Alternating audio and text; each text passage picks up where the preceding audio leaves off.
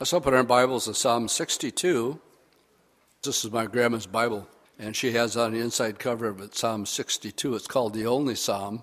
And the reason it's called the Only Psalm is not because there isn't 149 others, but primarily because the word only is used over and over again in the psalm. Primarily, He only is my rock and my salvation. So it's repetitive, and it's called the Only Psalm for that reason. Psalm 62 this morning. Truly my soul waits for God, and from Him comes my salvation. He only is my rock and my salvation, and He is my defense. I will not be greatly moved. How long will you attack a man? You shall be slain, all of you. Like a leaning wall and a tottering fence, they only consult to cast him down from his high position. They delight in lies, they bless with their mouth, but they curse inwardly. Selah. But my soul waits silently for God alone, for my expectation is from Him. He only is my rock and my salvation. He is my defense. I shall not be moved. In God is my salvation and my glory. The rock of my salvation and my refuge is in God. So trust in Him at all times, you people, and pour out your heart before Him. God is a refuge for us, Selah. But surely men of low degree are a vapor, men of high degree are a lie. If they are weighed in the balances, they are altogether lighter than vapor. Do not trust in oppression, nor vainly hope in robbery. And if riches increase, don't set your heart on them. God has spoken once, twice I have heard this, that power belongs to God. Also to you, O Lord, belongs mercy, for you render to each one according to his work. David, and it's thought by some that he wrote this as Absalom was coming into town and David was running out of town, thus the reference to those who were trying to cast him down from his high position. And so there's those who speculate that as he's leaving towards the Mount of Olives and Solomon is coming in, that's when this was penned. I couldn't verify that, but it very, very well could be. But through it all, even though as David was maybe thinking the Lord is raising up one and taking down another, he didn't know. All he knew for sure that God is the only one that's stable. And no matter what happens in his society, if that was a setting, there would have been a change in administration from David to Absalom. But he was confident that God was just, God was righteous, and that He was his rock and his salvation. And there was a stability that David had. Even when confronting a Goliath, David was stable. He was confident in an unstable world that he was under the authority of a very competent and stable God. In our world today, we're beginning to see a lot of instability. It seems like we're spinning out of control. One of the first things, before I even get into our message this morning, is address a political issue on a national level that everybody's been watching for the last 2 weeks nonstop. But I want to take the opportunity and address it from the pulpit as a pastor to a congregation, that this is something that actually is foretold in the last days. In Matthew 24, when asked for signs, saying, Lord, what's it going to be like when you come again? The Lord gave a lot of signs indicating what to look for. And you're not going to get this on CNN or Fox News or anywhere else, as far as I know. But there is a black Baptist pastor that I'm going to introduce you to this morning that has addressed it openly too. Jesus said, in the generation that sees His coming, many will be offended, many will betray one another and hate one another. Many false prophets will arise and deceive many. And then He says that because lawlessness will abound, the love of many will grow cold. Vadi Bakum, he's a pastor of Grace Family Baptist Church in Spring, Texas. When all this was hitting the fan in Ferguson, he had no idea what was going on. He was down doing missionary work in Africa. And before I go any further, I need to make a statement. Some of my best friends in the world are black. I think of Bastia. I think of my best friend who's in Africa right now. And these are people who I consider very, very good friend. And I don't have, as far as color is concerned, I'm colorblind and I don't have a prejudiced bone in my body. So for those of you who know me, you understand that. A lot of you don't know me that are watching by internet, so I have to say it. Those are the facts. People that I think are some of the most dearest people in the world happen to be black in color. That being said, including Ed Gaines, one of my favorite Calvary Chapel pastors, If you want to write this down and just research this more later, this is a different perspective of lawlessness. And my point, and let me repeat it several times, David says God is his rock in difficult times. And right now, our country is in difficult times, unstable, not just in Ferguson, but in Macy's department store in New York City, on the Golden Gate, from San Francisco to L.A. It's across the country. It is spreading, and it's simply, as the Scripture says, lawlessness. And one of my points that I want to make is it's exactly what the Lord said would be happening right before he came back. Now, this brother here, you can Google. Again, his name is Pastor Vaddy Bachman, Grace Baptist Spring Church in Dallas. You can YouTube him. Judy and I did. And if I had more time, I'd play the whole thing for you. One of the arguments is, white people just don't get it or understand. So I wanted a black pastor from his perspective saying this is not a black or white issue. This is a sin issue. And this is an issue that is lacking where the gospel needs to be presented. So bear with me as I read a couple paragraphs. Hopefully it'll stimulate you enough to do a little bit of your own research. When he came back from Africa, they were talking about Ferguson. He thought it was somebody in his church that needed help. He had no clue. And so people demanded that he address the issue, and simply because they demanded that he would address it, he chose not to.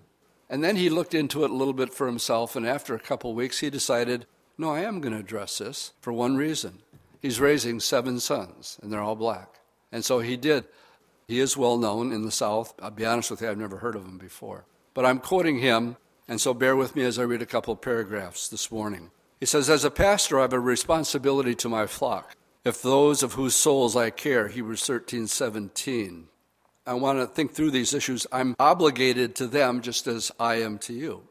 I have a duty to walk through them, these issues, with the best of my ability and with sensitivity to these particular needs. But more importantly, it worries me that so many Christians view themselves primarily as members of this or that ethnic community more than they see themselves as members of the body of Christ. The underlying malady that gives rise to all the rest of these epidemics is morality and fatherlessness, emphasis on fatherlessness. We know that fatherlessness is the number one indicator of future violence, dropout rates, out-of-wedlock births, and future incarcerations. And in the black community, more than 70% of all children are born out of wedlock. Fatherlessness is the ban of the black community. I had to edit this article, but he gave the stats of the murder ratio between black against black and black against the officer. And it's like 90% of it would be black on black rather than the minority. Nor is the plague forced on us. It's as common as the morning dew and as overlooked as dust under a refrigerator. Where are the marches against this travesty? Where are the protesters who demand better? Where are the black leaders? And then, these are his words, oh, that's right, they have just as many illegitimate children as those on the streets as anyone else. Again, it's common knowledge that this is the most immediate root cause of the ill plaguing black America. As a father of 7 black men, I tell them to be aware of the fact that there may be times when they may get a closer look, an unwelcome stop, or worse. However, I don't tell them that this means they need to live with a chip on their shoulder, or that the world is out to get them. I certainly don't tell them that they need to go out and riot, especially when that involves destroying black-owned businesses. I tell them that there are people in the world who need to get to know black people as oppressed to just knowing about us. I tell them that they will do far more good interacting with these people and shining the light of Jesus Christ than they will by carrying signs. I tell them, never avenge yourself, but that vengeance, as it says, is mine, I will repay, says the Lord. He quotes Romans 12:9.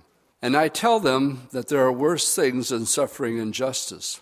That's why we must heed Peter's words, but in your hearts honor Christ the Lord as holy, always being prepared to make a defense to anyone who asks you about and the reason for the hope that you have within you.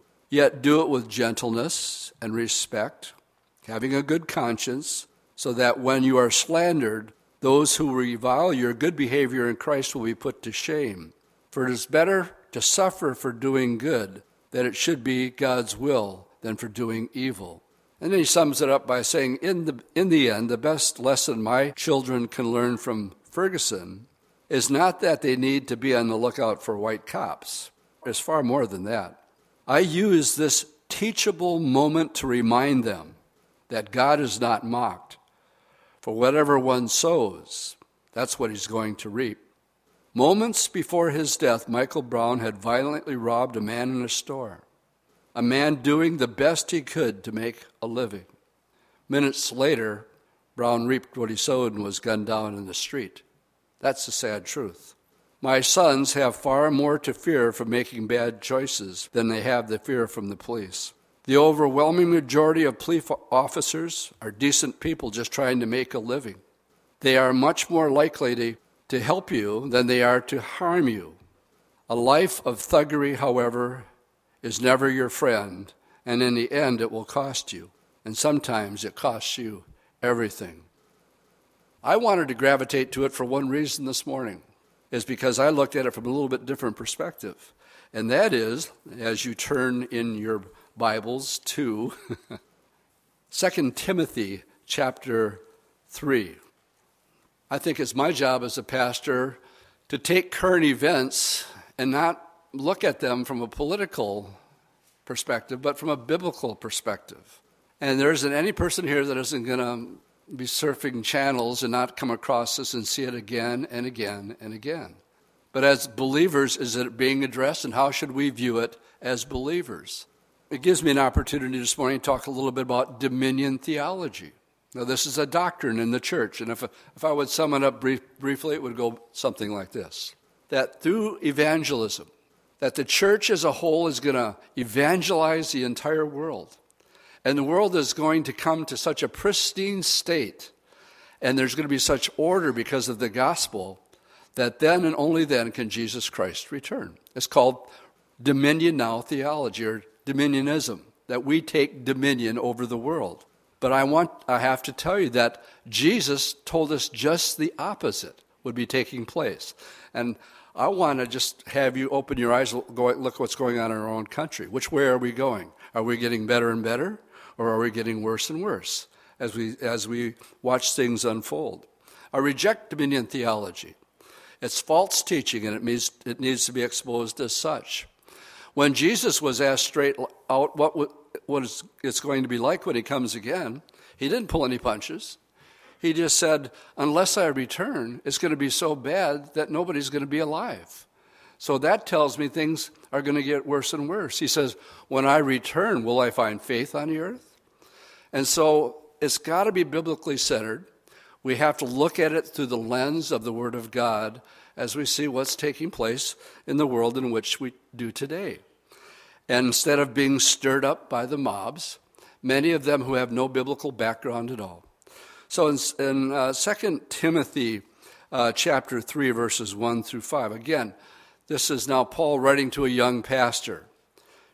He says, but know this, that in the last times, perilous times are going to come. Men will be lovers of themselves and lovers of money, boasters, proud, blasphemers, disobedient to parents, unthankful and unholy, unloving, unforgiving, slanderers. They won't have self-control. They'll be brutal, despisers of good, traitors, headstrong, haughty, lovers of pleasure rather than lovers of God. Oh, they have a form of godliness, but they deny its power. From such people turn aside. Look over at verse 12 and 13.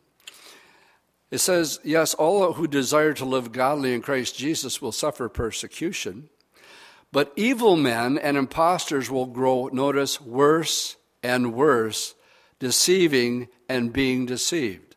The Bible tells me that it's going to get worse and worse, not dominion theology get better and better. So I want to give me an amen at this point somewhere. This is what God's Word teaches. Well, what should we do in light of that? I'm glad you asked that question this morning. Verse 14 tells us, but as for you, all right, now what about us? You continue in the things which you have learned and been assured of, knowing from whom you have learned them. That from your childhood. He's talking about Timothy now. From your childhood, Timothy, you have known the Holy Scriptures, which are able to make you wise for salvation through faith which is in Christ Jesus. Because all Scripture is given by inspiration of God, profitable for doctrine, for reproof, for correction in righteousness, that the man of God might be fully equipped for every good work. And so Paul, writing Timothy, tells us that when we see the lawlessness abounding in our land, we shouldn't be surprised. It's sin, just like my brother here has so well laid it out, and simply calling a spade a spade. So as for us, we have the anchor of the Scriptures, and that's where we're pointed to. And as we look at this, in Hebrews 6:19, it says we have this anchor for the soul. Our whole country's getting tossed to and fro, back and forth. There's no stability in it. But you'll have stability because of the anchor of your soul, both sure and steadfast. And it's that rock that David was writing about in Psalm 62, the foundation. Let me ask you a question. What's the foundation of your life? Do you have one? 1 Corinthians 3:11, no other foundation can anybody lay than that which is laid, which is Jesus Christ. So I want to talk a little bit about, in sidetrack this morning on Psalm 62, what people actually try to build their life on to bring satisfaction, how they identify with their life. And in doing that, the guys on Saturday morning just finished up Ecclesiastes, but I would like to go back to it this morning. So let's turn back to King David's son.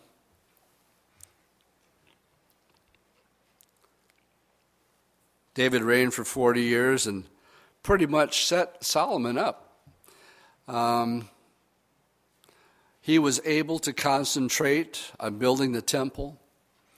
He wrote the Proverbs, Ecclesiastes, the Song of Solomon, which we finished in men's prayer yesterday. But he had resources, and he had the means by his wealth to pretty much do and try anything that he wanted to.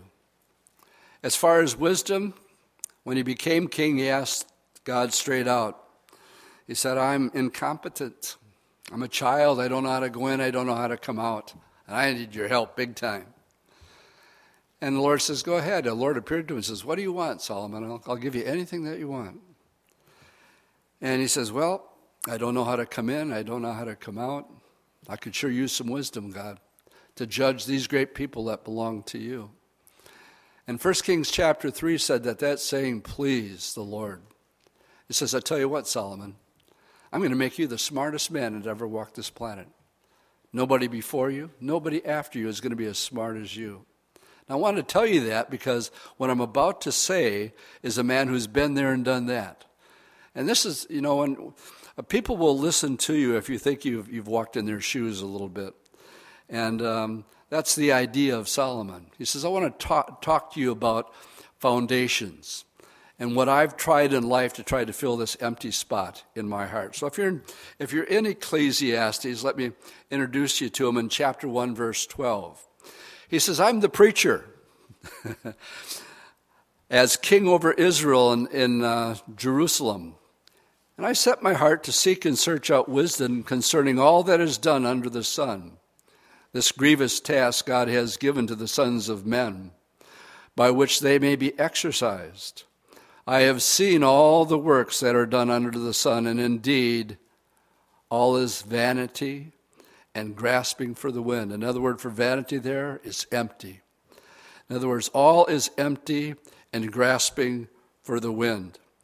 And verses here in much wisdom, he goes on to say in verse 16, he said, I communed with my heart, saying, look, I've attained greatness. I've attained more wisdom than all who were before me in Jerusalem. My heart has understanding great wisdom and knowledge. And I set my heart to know wisdom and to know madness and folly. And I perceive that this also is grasping in the wind. Notice his rational.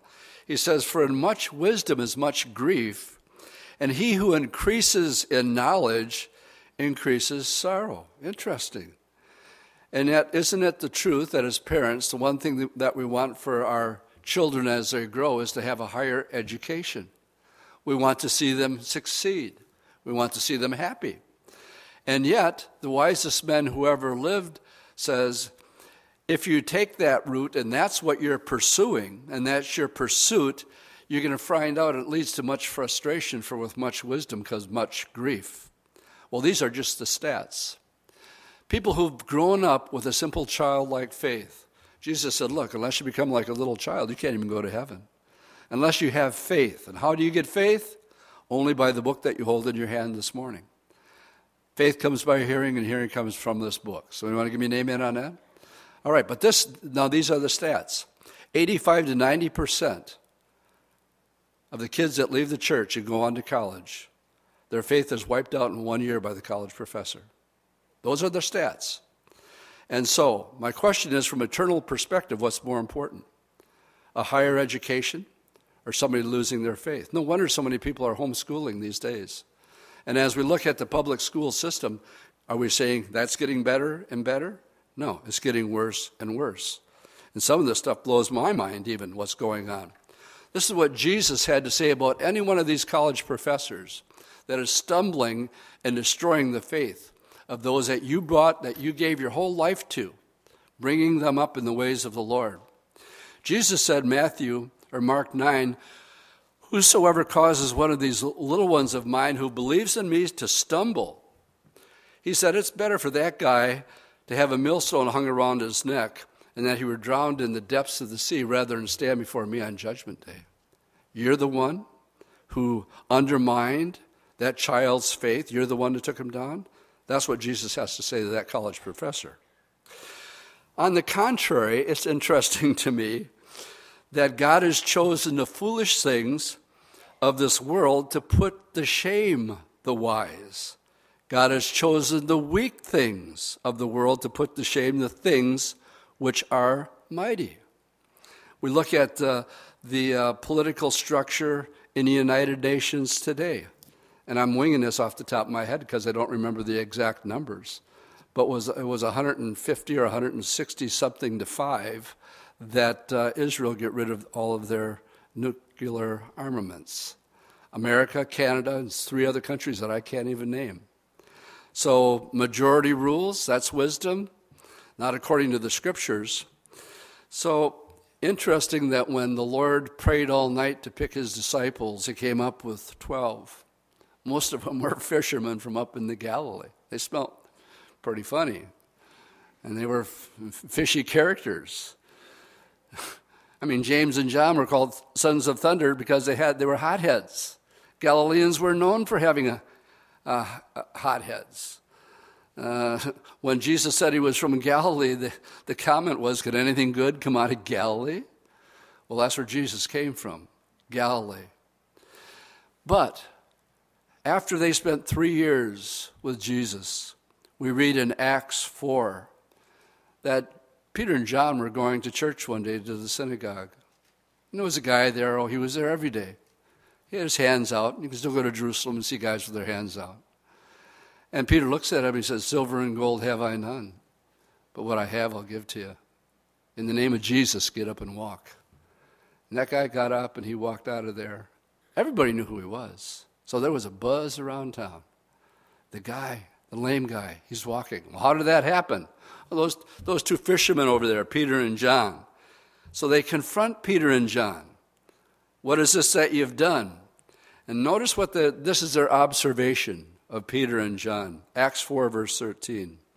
When they saw the boldness of Peter and John, they perceived that they were uneducated, untrained men.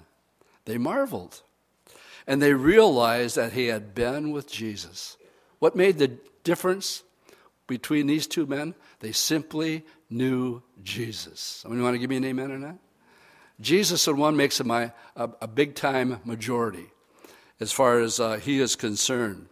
And seeing the man who had been healed standing with them, they could say nothing against it. What could they do? That guy wasn't walking, and now he's walking. Paul would say to the Corinthians, he says, look around. See your calling, brethren. There's not many wise according to the flesh, not many mighty, not many noble who are called. Now, lest you misunderstand me, I think the youngest person who is baptized in the Holy Spirit and has a relationship with the Lord has wisdom and knowledge, and that can grow.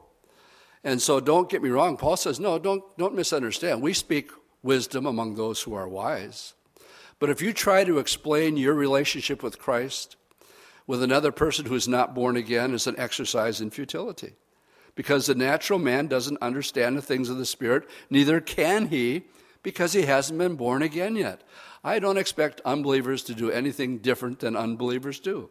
Don't expect them to tell the truth. I don't expect them to be forthright and upright. I don't expect their mouth to be clean, and so on and so forth.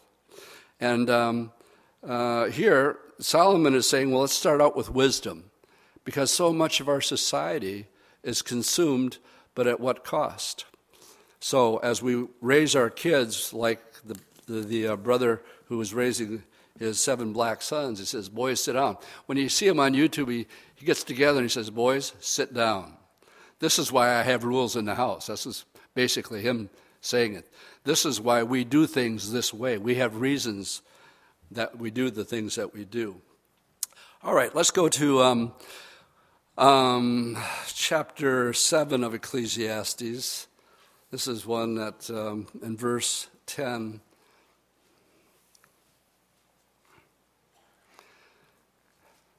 Do not say, were the former days better than these? For you do not inquire wisely concerning this.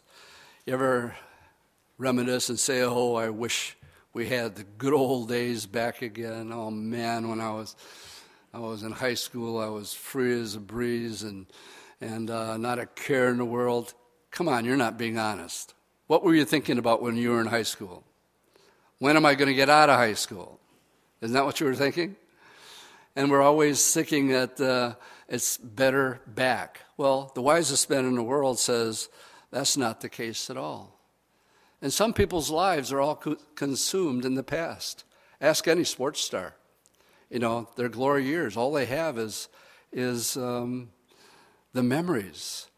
And in doing so, their life is spent and they have nothing really to look forward to.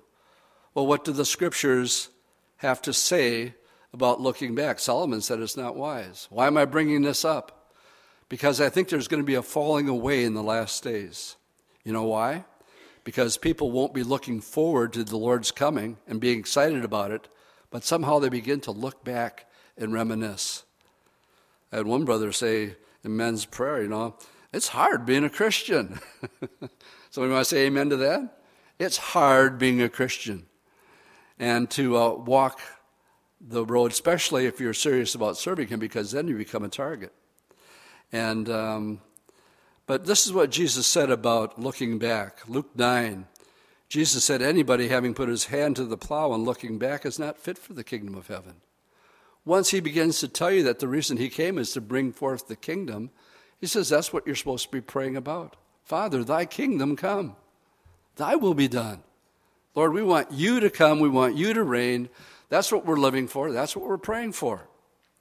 In Colossians, Paul would write, if you're born again, then seek those things that are above where Jesus is, sitting at the right hand of God. Set your mind, not on the good old days, but on things above that are not on the earth. For you died, and your life is hidden with Christ in God. And when Jesus, who is our life, appears, I like that. Not a part of my life, not a thing in my life. He is my life. Then you also will appear with him in glory.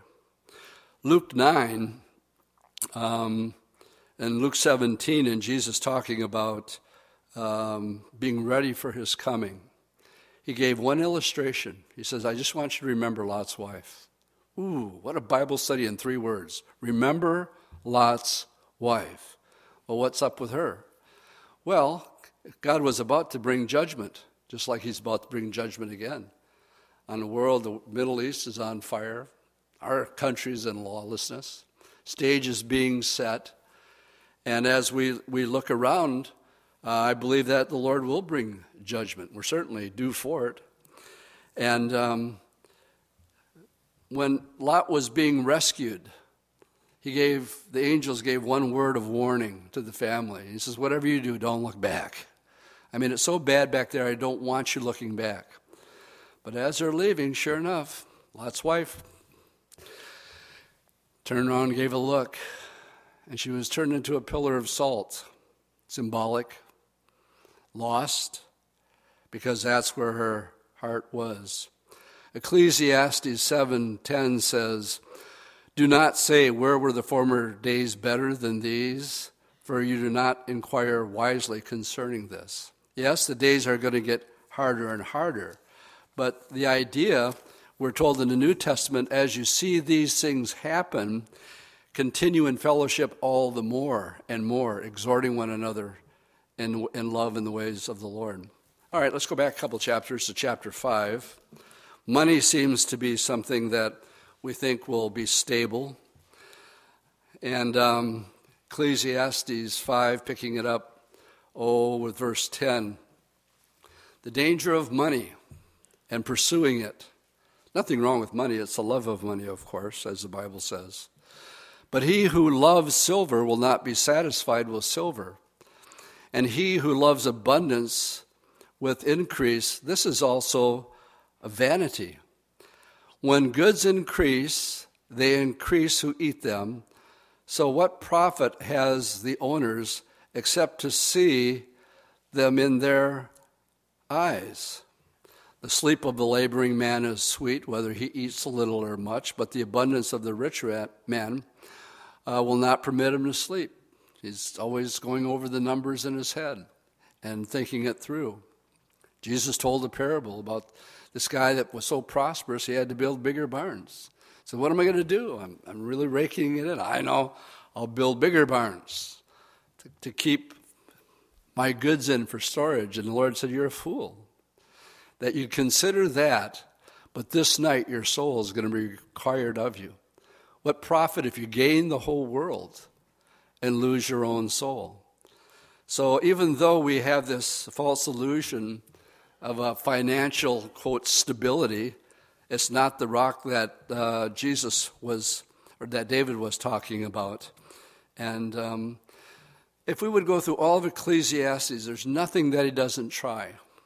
From the pleasures of the world to hard labor to building projects. He goes through it all. I want you to see the end of the matter. Chapter 12 is about remembering your Creator. It's one of the most poetic ways of talking about growing old that I've ever read before. And I just like the way he portrays it. When you look through the windows dimly as your eyes and your teeth begin to grind down and you eventually pass away. Verse 13, he says, okay, let's try to sum this all up. Let's hear the conclusion of the whole matter. So after trying everything, he says, here's the bottom line. Fear God, keep his commandments, and this will be the whole duty of man, for God will bring every work into judgment, including every secret thing, whether it is good or bad. Just turn quickly back to Psalm 62, and that's exactly how Psalm 62 ends. He says, Lord, mercy belongs to you, and you will render each one according to his own works. Ecclesiastes is about what can I do to have satisfaction in my heart, to have a meaningful life. Romans 8, verse 20, talking about the creation. In verse 8, it gets personal. It talks about the human condition. And he says about you and I that we were created in emptiness or futility. Not willingly, but because of him who subjected it in hope. Inside of each person that doesn't know the Lord Jesus Christ, there is a vacuum of emptiness, and they will try to fill it. Sex, drugs, rock and roll, travel, materialism, athleticism, fill in the blank. And basically, turn to John 4 at this time. Whatever in your life you're trying and you're saying, this isn't working, I'm still not happy. This isn't working, I'm still not happy. I've tried it all, I have it all. And yet, this void in my life is still there. And I'm not happy. And I'm not satisfied. I went online and Googled yesterday, make sure I had my facts straight. I thought the Rolling Stones' number one song of all time is being challenged these days, but for years it was. The number one rock and roll song of all time, I can't get no satisfaction.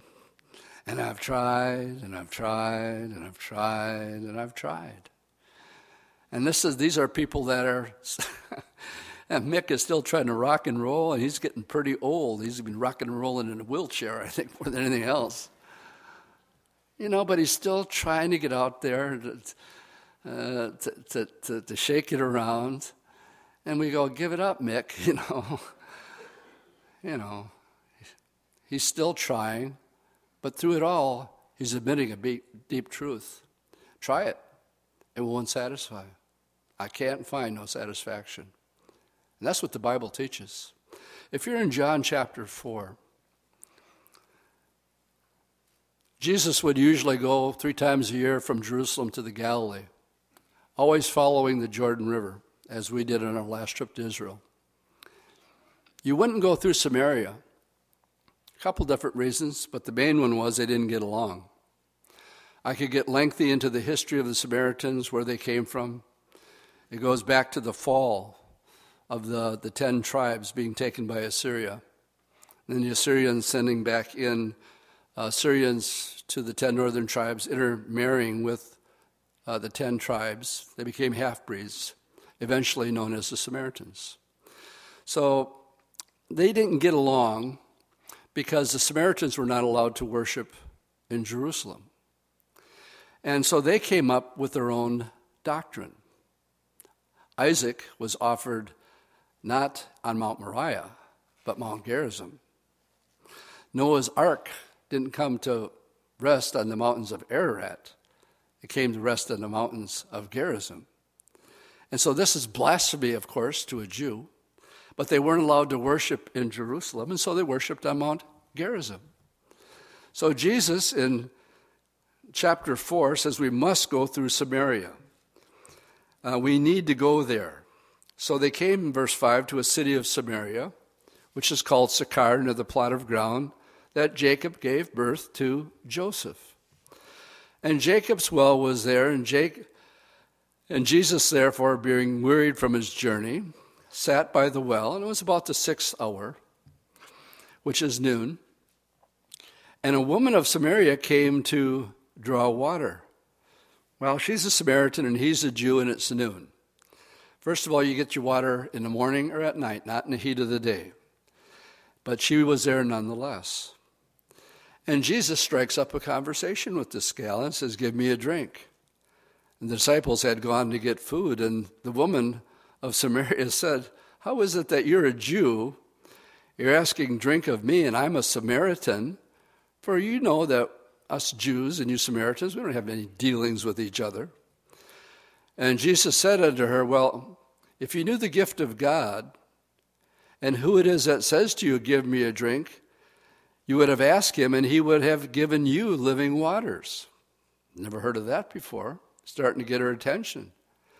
And the woman said to him, sir, I want you to notice that we've just gone from Jew to sir, okay?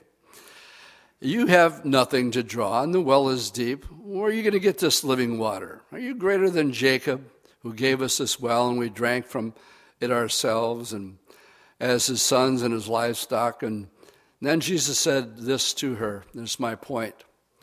Whoever drinks of this water will thirst again. And I want you just to fill in the blank. What are you trying to satisfy your life with? And what Jesus would say, if you drink of that, you'll thirst again, because it just doesn't satisfy. But whoever drinks of the water that I shall give him will never thirst, but the water that I shall give him will become into him like a fountain of springing up into everlasting life. Oh, I would have loved to have sat in on this Bible study. I would have loved to have seen the look on this woman's face as she's being drawn out, literally drawn out. Remember how it started? You're a Jew. I'm a Samaritan. We don't get along. What do you want? But little by little, she's opening up. There's a proverb that says counsel is drawn out by wisdom. And that's what Jesus is doing here. Little by little, this woman is opening up instead of closing up. And she said, give me this water, sir, that I may not thirst nor come here to draw. And he says, okay, I will. Go call your husband. We'll talk about it. Oh, my husband. Wish you wouldn't have brought that up. Well, I don't have a husband. And Jesus said, well, I guess you're telling me the truth. You've had 5 husbands, and the guy you're living with now isn't your husband. Boy, I suppose you're telling me the truth. Oh, my goodness. Nobody knew that. Oh, maybe about the 1 or the 2 or the 3, but nobody knew about all 5. And he knows about the guy I'm living with right now? Sir, I perceive you're a prophet. Jew, sir, prophet? Well, the Lord is going right up that ladder. And then what was deep down inside, what was really inside of this woman. What's my point? Well, she couldn't find satisfaction with men. She tried and she tried and she tried. Gave up on marriage. So now she's just living, shacking up with this guy. She gave up on all of it.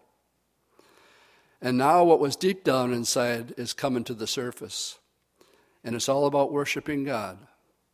Our father worshiped on this mountain. It would have been Gerizim. You Jews say that Jerusalem is the place that we ought to be worshiping. And Jesus said, woman, believe me, the hour is coming when neither in this mountain or Jerusalem will they worship the Father. You worship what you do not know, for we know that we worship for salvation is of the Jews. But the hour is coming, and now is, when true worshipers will worship the Father in spirit and truth, for the Father is seeking such to worship him.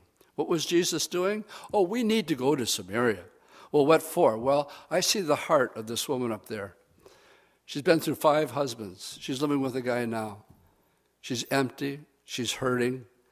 And that's why I came into this world, to seek and to save that which was lost. Wherever Jesus went, he looked for the person with the greatest need and said, that's where I'm hanging out. And he'd met that person right where they were at. So he drew her open and he gave her what she needed to hear. Why the husband thing? Well, if she's going to be converted, there needs to be repentance. There can be no conversion without repentance. Somebody want to give me an amen on that? I mean, real repentance. She needs to repent of where she's at. And by bringing that up, it exposed that sin that was in her life. God is spirit, and those who worship him must worship him in spirit and truth. And I think the lights went on at this point. And I think she's getting it. He's not a Jew. He's not a sir. He's not a prophet. She said, I've heard that the Messiah is coming, who's called the Christ. And when he comes, well, he's going to tell us everything. And the Lord didn't pull any punches. He said, I who speak to you am he. And she got saved. And she began to go and tell people about Jesus. How do you know if a person is saved? Oh, they'll be telling other people about saved, from one beggar to another. I remember coming back and, I was so excited. My 2 best friends, Pat and Jen, they'll be so glad to hear what I got to share with them. Man, everything we've been looking for. I can't wait to tell them. And I told them, and they blew me off. They say, Dwight, go away. Talk to somebody else. Well, one of them got miraculously saved, and he's the one who's in Africa right now. What's he doing? Telling people how he got saved, how he met Jesus. You can't keep it in. Jesus told a guy that had healed his daughter, or his blind man, I can't remember which it was, but he said, don't tell anybody. How do you not tell somebody that you've just been healed from not being able to see your whole life? I got to tell somebody. And you do. You have to go out and you have to share what has finally satisfied that deep longing that was in your heart. Let's begin to close this up, and I want you to turn to Matthew chapter 7 this morning. David said in Psalm 62, Lord, you only are my rock. You're the only one that can bring me any peace, any contentment, any satisfaction. Lord, it's all about you, the rock. So in Matthew chapter 7, verse 24, he talks about two different kinds of people. Verse 24, whoever hears these sayings of mine and does them, I will liken him to a wise man who built his house on the rock. Now we're not exempt. What did we read in Timothy? All those who live godly in Christ Jesus will what? Suffer persecution. So he goes on to say that you're not exempt from what everybody else goes through in life. The rains descended, the floods came, the winds blew, beat on the house. In other words, he had a lot of storms and trials in his life, hard ones. But it didn't fall because it was founded on the rock. Jacob's foundation was on God. And when it was all taken away, he said, naked I came, naked I go, praise the Lord. But if you're building on all the things that in Ecclesiastes, from education to money to your reputation, whatever your occupation may be, if that's your identity, if that's your foundation, then this next verse applies to you. Verse 26.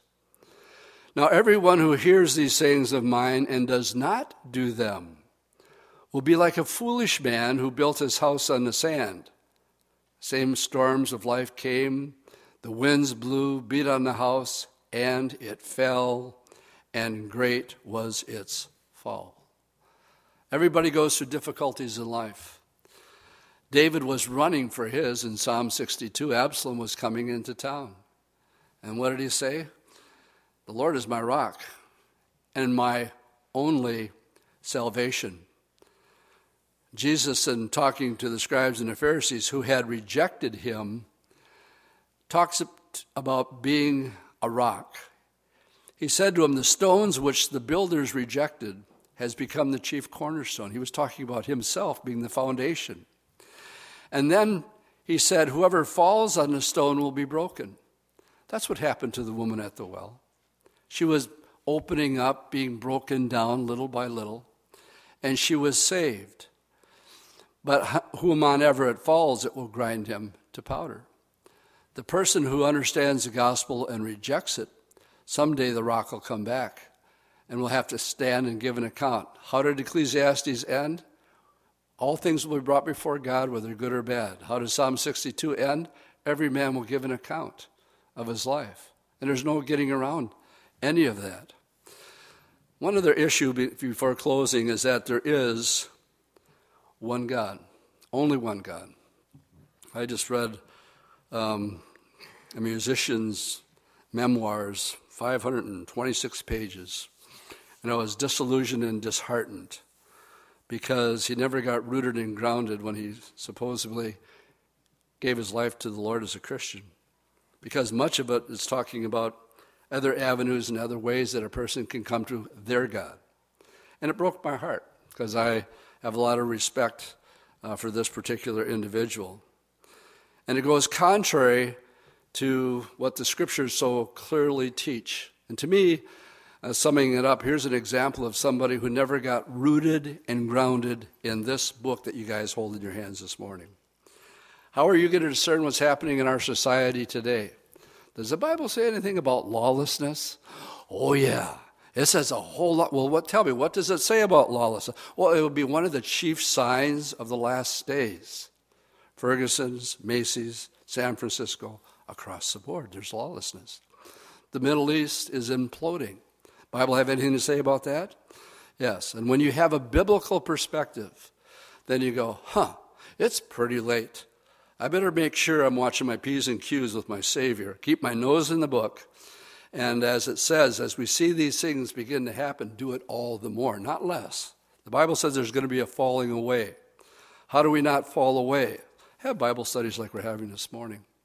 Tie it into what's happening in the world and society in which we live, so that we can give an answer for the hope that I have within me. I understand what's coming down, and I don't like it, and I can only tell you, unfortunately, it's going to get worse.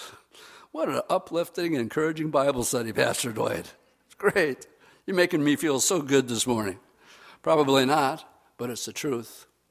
And I'll take truth over feeling any day of the week. Amen? All right, so this is what the Word of God has to say about Allah. Isaiah 45:5. I am the Lord and there is no other. There is no God besides me. I will gird you though you may have not known me. Isaiah 44. Do not be afraid. Do not fear, for I have told you from that time and declared it. You are my witness. Is there a God besides me? Indeed, there is no other rock. I know not one. There's only one God. David said, He only is my rock and my salvation. I don't know why, but my grandma Shulo, in this well-worn Bible, it's like old Malcolm and Alwyn's song. I like to see a Bible that's been well used, a Bible well used, and the devil's not amused. Malcolm and Alwyn. This one was well used. But for some reason, my grandma had the only psalm and some comments, and I will close with my grandma's Bible on her front page. The only psalm.